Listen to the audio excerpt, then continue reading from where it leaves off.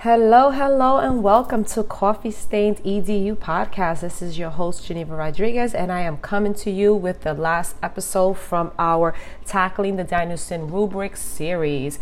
It consists of four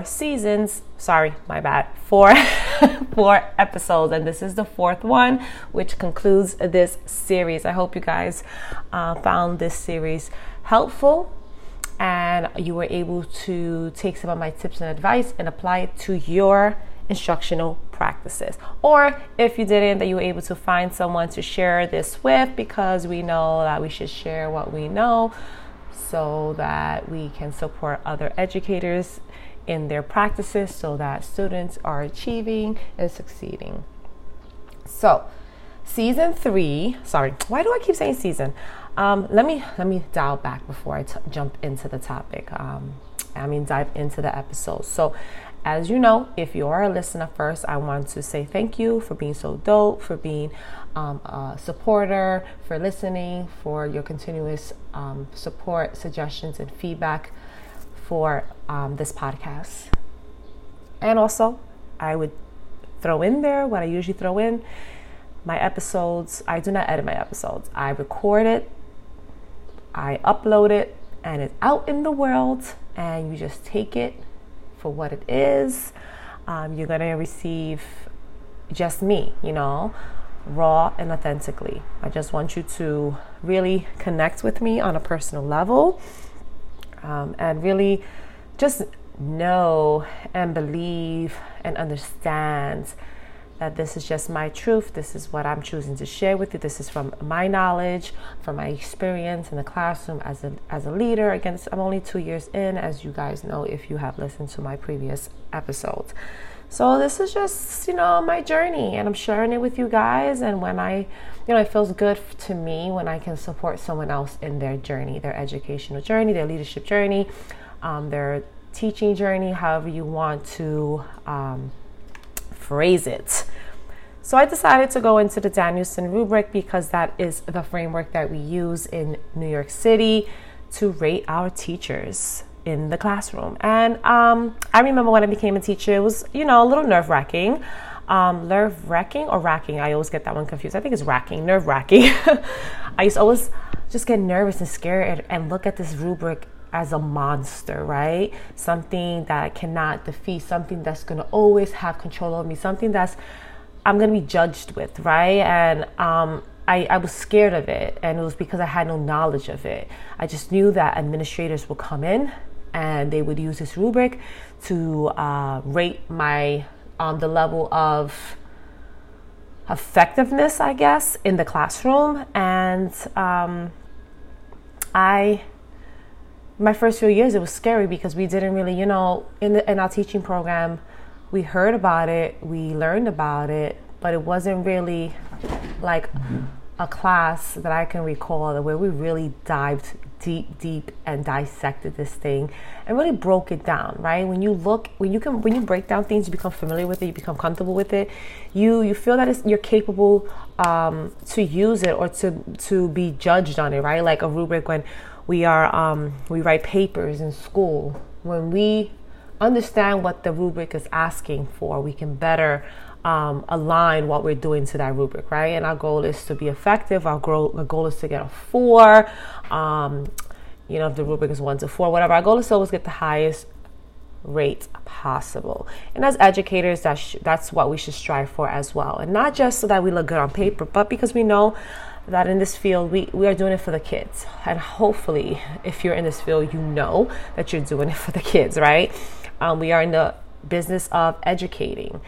We are in the business of preparing our students for the future, for the world, right? To better equip them with the skills they need to be productive in society, right? So this rubric is, a lot of states use it, but a lot of states use this. Sorry, one of my pictures fell off the wall. A lot of states use this rubric, and I just felt like it's important for, if you are a teacher and you are being rated on this rubric, that you understand what the rubric expects of you, right? You understand and really have a full and clear understanding and picture of what administrators are looking for when you go into the classroom. So this is why I decided to do this series. It's only 4 episodes because the rubric has those 4 domains: planning and preparation, classroom environment, instruction, and professional responsibilities. So if you've been listening to my podcast, and you know that I already have the first 3 domains out there, the episodes, and today we are wrapping it up with the 4th domain, which is professional responsibilities. And what does that mean? So I'm going to pull up the rubric. If you want to see the rubric, if you are a DOE teacher, then you should have that rubric with you. You should be reading it. You should fully understand it, so that when you're planning and preparing lessons, you are making sure you're covering all the areas, right? For planning, preparation, classroom environment, instruction, and professional responsibilities. So the rubric, pulling it up right now, I'm going to read to you verbatim what domain 4 is. Professional responsibilities. The description is, so if you have the rubric, I'm looking at page 3, summary of the 4 domains. Accomplished teachers have high ethical standards and a deep sense of professionalism focused on improving their own teaching and supporting the ongoing learning of colleagues. Their record-keeping systems are efficient and effective, and they communicate with families clearly, frequently, and with cultural sensitivity. Accomplished teachers assume leadership roles in both school and projects, and they engage in a wide range of professional development activities to strengthen their practices. Reflection on their own teaching results in ideas for improvement that are shared across professional learning communities and contribute to improving the practice of all. A mouthful. Sounds like a lot, but it's already things that you are doing already, right? Possibly. I'm going to say possibly because a lot of teachers are not really familiar with what's expected from this domain, right? And even me as an administrator, I learned a little bit more about this domain from my mentor this year. Now we're going to dive into that component. What does it mean? Your professional responsibility. Professional responsibilities. So as I scroll down. Okay. So some indicators include frequent teacher attendance in courses and workshops, regular academic reading, participation in learning networks with colleagues, and you freely share what you've learned, freely shared insights, participation in professional organizations supporting academic inquiry, right? So what does that look like? What are some examples of that? Right, so now I'm going down into the chart that has ineffective, developing, effective, and highly effective in 4E, which is growing and developing professionally. So some possible examples are teachers attend district optional summer workshops, right? So we know now if you work for the DOE, there's many districts around the city that are shifting and changing curriculums, and we are starting that transition now with professional development, with diving into the new curriculum, figuring out how it works and all that good stuff. So here they have optional summer workshops. So teachers eagerly attend workshops in the summer to learn about new curriculums or just a workshop that's going to help them with instructional strategies, right? You willingly attend these workshops in the summer because you know that it's going to be beneficial to you and your practices in the school year. Also, sharing that information, right? You are open to sharing this information with your colleagues. You might turnkey this information, right? You might create a Google Slides with a presentation or a PowerPoint, whatever you prefer. I'm a Google girl. I'm a Google girl. So I like Google Slides. Possibly making a Google Drive, a Google folder that you share with your colleagues with all the information that you get from that workshop. Talking to your admin and possibly conducting a PD for your staff, for the staff and the teachers based on what you learned from the workshop, right? So taking that extra step, going above and beyond, and taking on a workshop by choice, right? Now you're not being voluntold to do this. You're choosing, and then you're choosing to share what you learned with your colleagues. Teachers join certain partnerships in the school so that they have access to resources that they can use in the classroom, that they know that students are going to benefit from, right? A lot of these programs, for example, we have a science cluster program. Some teachers have participated in partnerships with Botanical Garden, right? So they attend workshops and they are given resources and tools and information that they bring back to their grades, and they share with their students, they share with their colleagues, right? So that's effective. Teachers seek out opportunities for professional development to enhance content knowledge and their skills. Teachers actively engage with colleagues and supervisors in professional conversations about their practices, including feedback about their practices. You have to be receptive to feedback about your practices. You might want to volunteer an administrator to come in or a coach to come in to observe a lesson so that they can, for the specific purpose of obtaining feedback so you can improve your practices. Teachers participate actively in assisting other educators and looks for ways to contribute to the profession. So participating in reviewing curriculums that we're going to be implementing, in the next school year.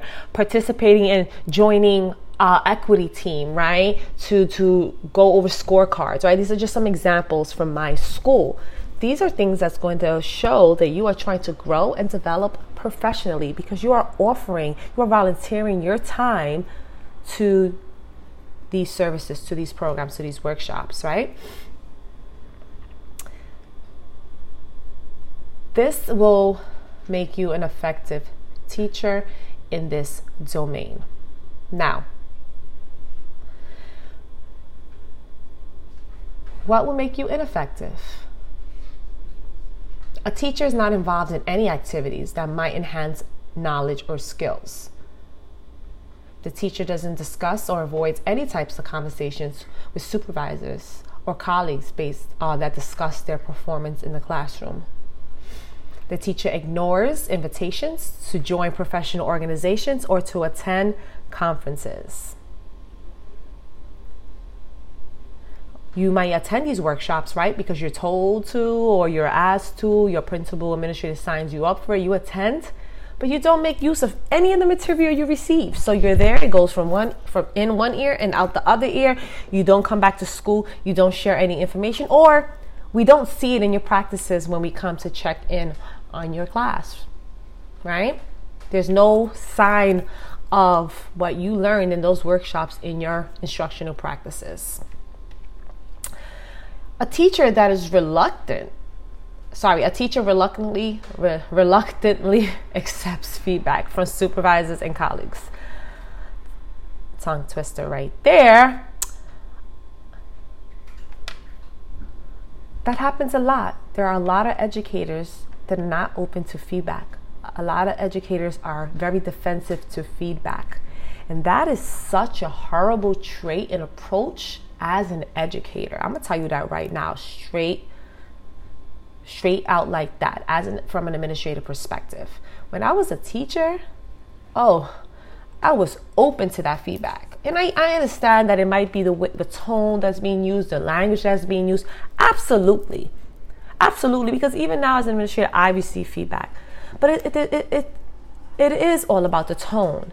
And you're more receptive to listening and taking that feedback when the person comes to you the right way, right? Like check your tone when you're giving somebody feedback. Check your approach. Check your body language. Check the language that you are using. Are you being very demeaning or degrading?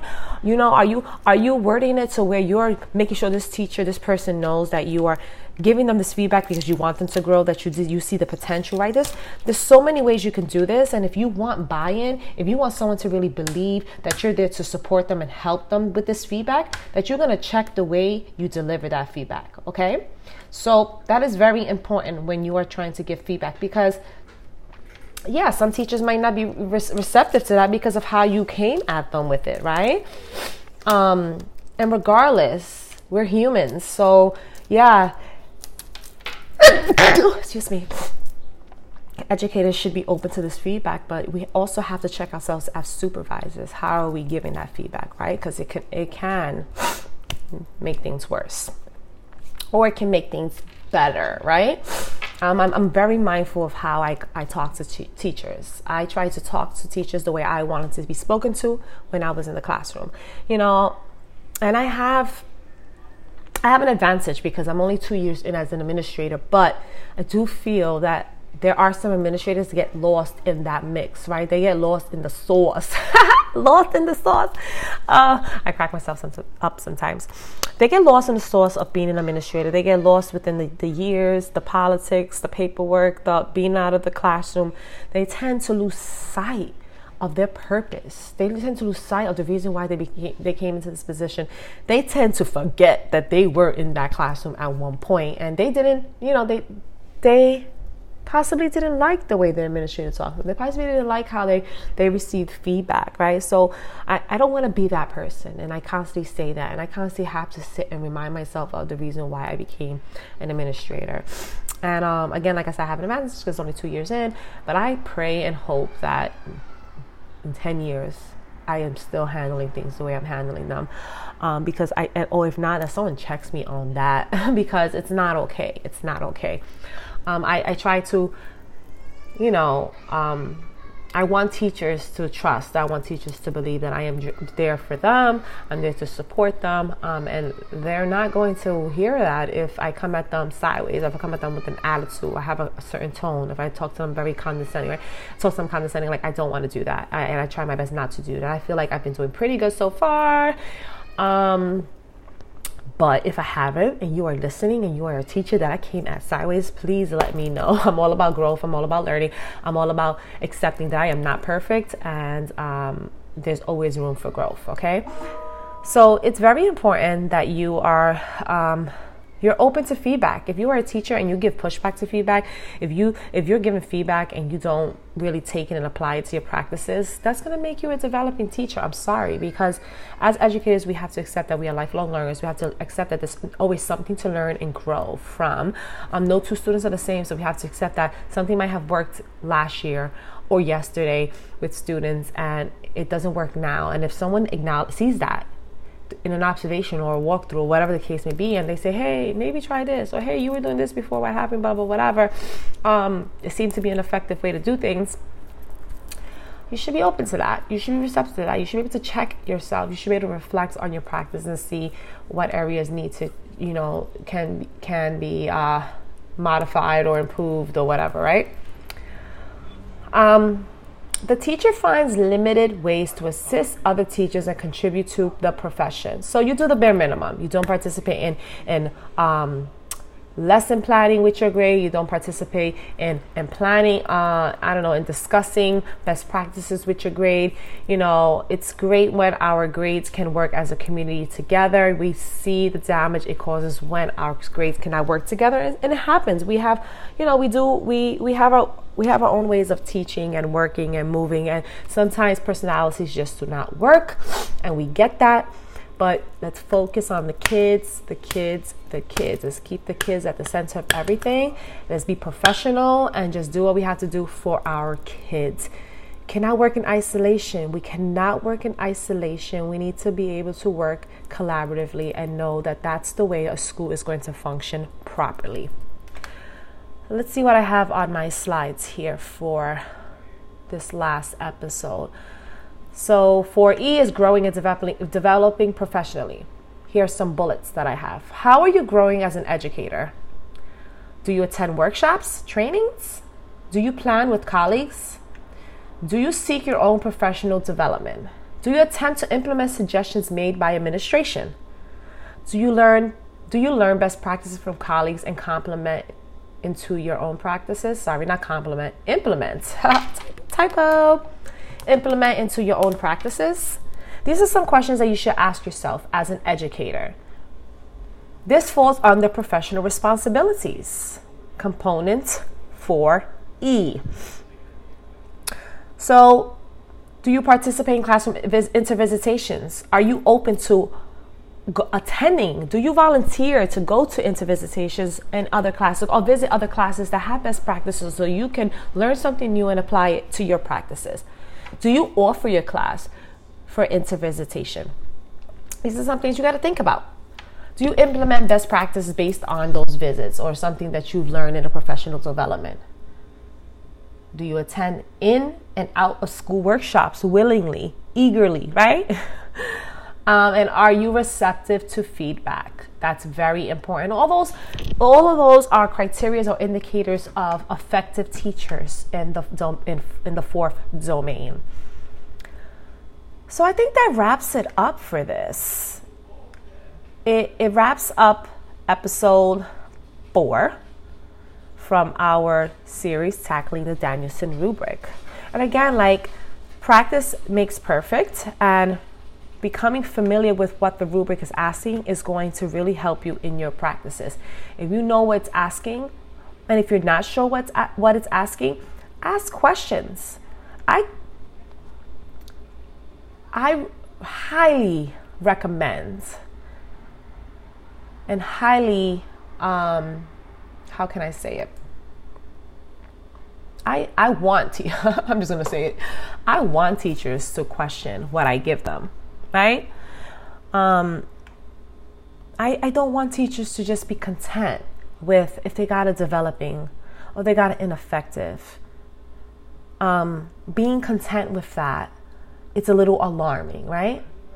Because we're all teachers, we are here for the kids. If you're content with a developing, then what kind of instruction are your students getting, right? Are they really learning? Are you just comfortable with getting a developing and we have you in front of our children? It's a little alarming. If you get an effective and you challenge that, then I'm just like, all right, like, we could do this. I got my evidence, because I make sure I'm ready from when I do my observations. I have enough evidence from the lesson, specific times, scenarios, whatever the case may be, from that lesson. Because I have to be ready with those things, right? And have reason and justification as to why I give you what I give you. But if you want to challenge an effective, and again, it's all about your approach, right? Like, if you want to be highly effective and you come at me like, oh, Ms. Rodriguez, I agree. I wasn't effective. I received an effective in this component. But what can I do to get a highly effective, right? So then fine, let's sit. Let's do this. I love that. You know what I'm saying? We'll take out the rubric. We'll highlight. We'll write down some ideas for different lessons and how that would look, right? I love that, because that shows that you're trying. You want to do better. You want to be better, and you want to get the highly effective. And if you're getting highly effective, our students are getting effective instruction, and it's just like a beautiful thing all around, right? But then there are some teachers that get effective and they're just like, oh, I think I deserve highly effective. I did this, boom, boom, boom, boom, whatever. And it really is hard to get a highly effective. You have to cover all those indicators in that highly effective box. So I'll break it down with you. I'll go through it with you. And I still respect you for doing that, because I want teachers to feel comfortable enough to do that. Teachers are sometimes scared, right? They're timid.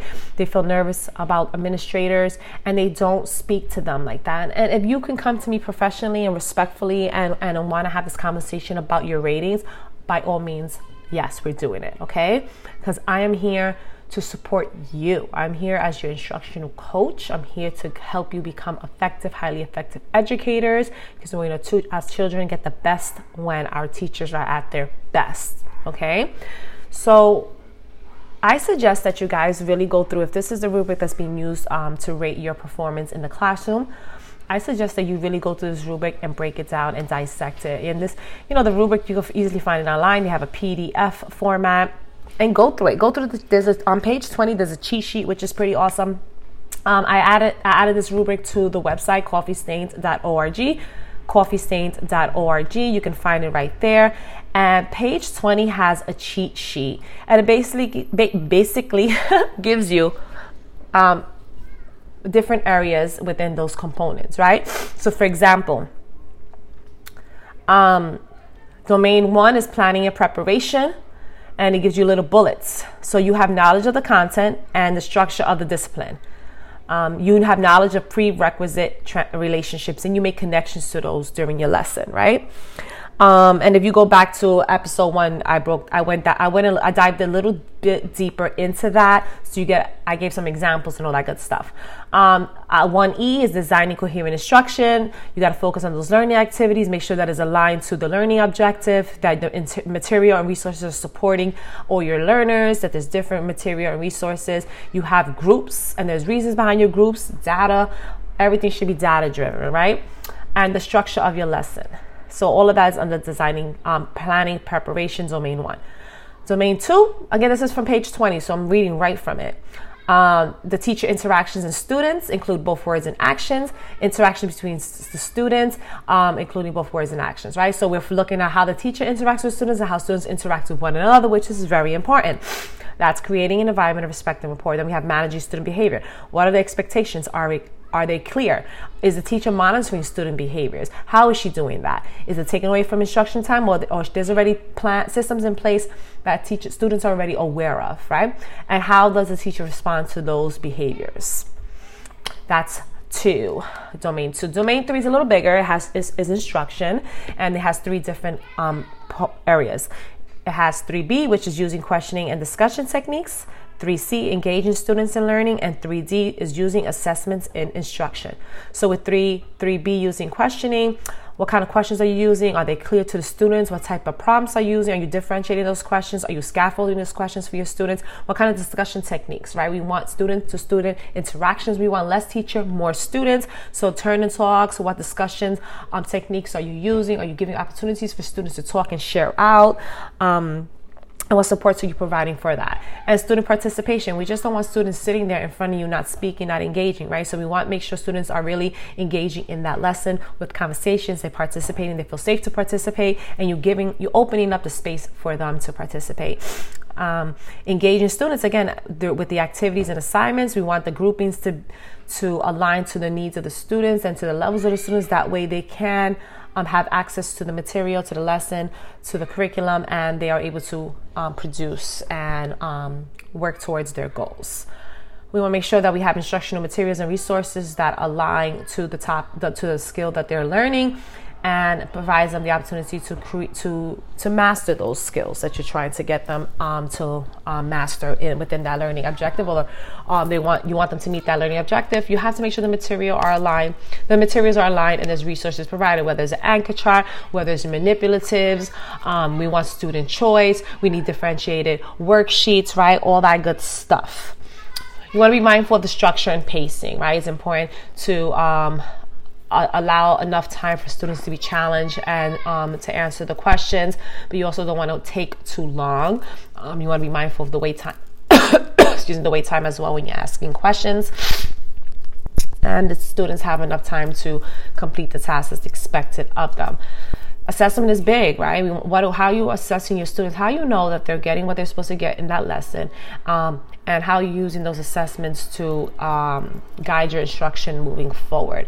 We want to give specific feedback to students. That's why it's important for teachers to circulate to the groups. It's important for teachers to know their students so they know what kind of questions they're asking, and they can provide them appropriate feedback to support them in completing the task that's in front of them, right? How are you monitoring student learning? Are you conferencing? Are you collecting data?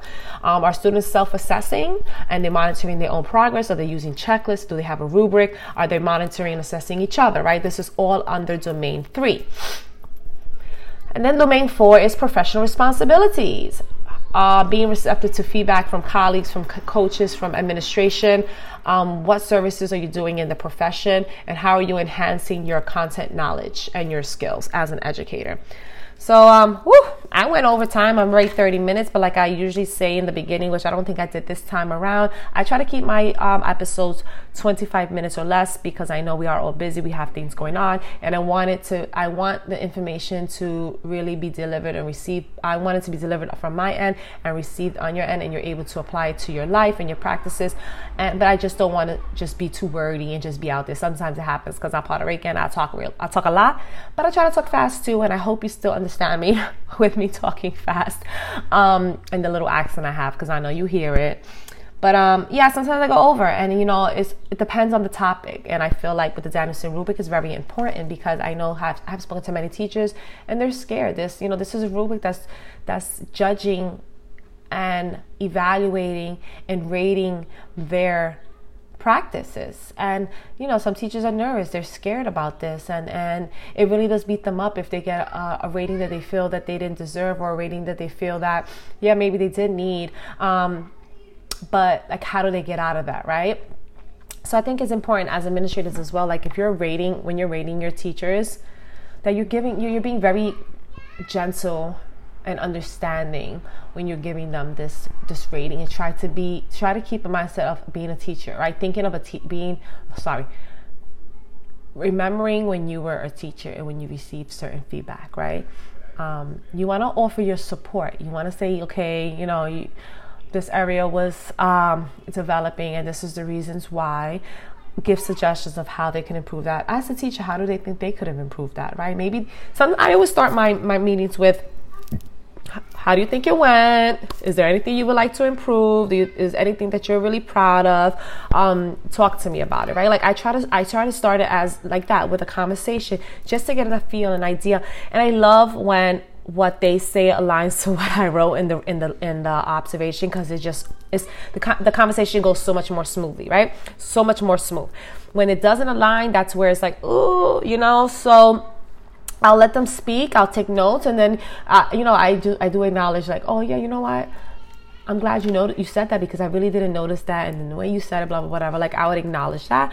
If they don't really mention what I felt was an area that needed growth, or was an area that needed improvement, then I would ease into that. After they say what they said, I'm like, I go over their ratings, and then I let them know, this area I didn't feel was too, that this is an area that I feel that needs growth. This is the reasons why. And again, whenever I'm giving any rating, I try to give as much evidence as possible. When I'm giving developings and ineffectives, I give even more examples. And in my next steps, I'm breaking down exactly what it should look like, what you should do, and how that's going to get done. And if you go through my episodes, I have an episode that's called action plans. For some, I feel like an action plan is a great tool to use when you are trying to coach teachers that have areas that need some growth, right? That need some improvement. And all educators have areas that they need some improvement in, right? We're not all experts in this, in what we do. But there's some teachers that just need a little bit more help and support. And if you listen to the action plan one, I do feel like you'll get a better understanding of the supports I try to provide my teachers and how I do that, right? I want both of us to be held accountable. I want you to really trust that I am there for you. I am your instructional coach. I am here to help you improve in your practices, and this is how we're going to do that, right? We're going to dive in and we're going to have one focus point, and then we're just going to break that down and figure out how that's going to look in the classroom. How can you improve that, and then how we can shift that rating and have you earn an effective and a highly effective, and get away from that ineffective and developing. And I feel like it's a great tool. It has been very effective. I've seen it working wonders this year. My teachers are lovely. They're very they're open to learning and growing, and I have built these relationships with them where they know they can trust me in coaching them and guiding them in becoming effective teachers. So I think it's important that you really learn this this rubric. If you are a teacher in the DOE, or you're a teacher in a school district that uses Danielson rubric, my challenge for you with this episode, as I wrap up this series of tackling the Danielson rubric, is to become familiar with the rubric. Dissect it. Make this your homework. Over the weekend, really break down and have a true understanding. And then look at one of your lessons, right? We have to always reflect on our practices. That's the only way we're going to improve. Look at one of your lessons and align your lesson to the rubric and see what areas you feel like, ooh, like, you know what? I could have done better in this one. Or, ooh, this area was really dope. I did really well, right? Like, you got to acknowledge those things too, because you are where you are for a reason. I'm sure you are dope in what you do, and you have your strengths. You have your areas where you are just like the shining star. And then we have these areas that we just need a little work in, because we all do. I do too. I don't be trying to walk around fronting like I'm perfect. No, I have areas that I need to grow in. But that's going to be left for another episode. I'm going to wrap this up because I'm already going. I told you I could ramble. I can go on and on and on. I'm already 35 minutes in. But I just want to say thank you to all my listeners for tuning in and listening to my episodes. This was episode 4 of our Tackling the Danielson Rubric series. And it is a wrap with this season. And I am just looking forward to the next episodes that are coming your way. You can find the rubric, the Danielson rubric, on our website, which is www.coffeestain.org. You can also find the slideshow, which breaks down the things that I spoke about and some examples of what this looks like in the classroom. And that is also under the resource tab on the website. Again, that's www.coffeestain.edu. coffeestain.org.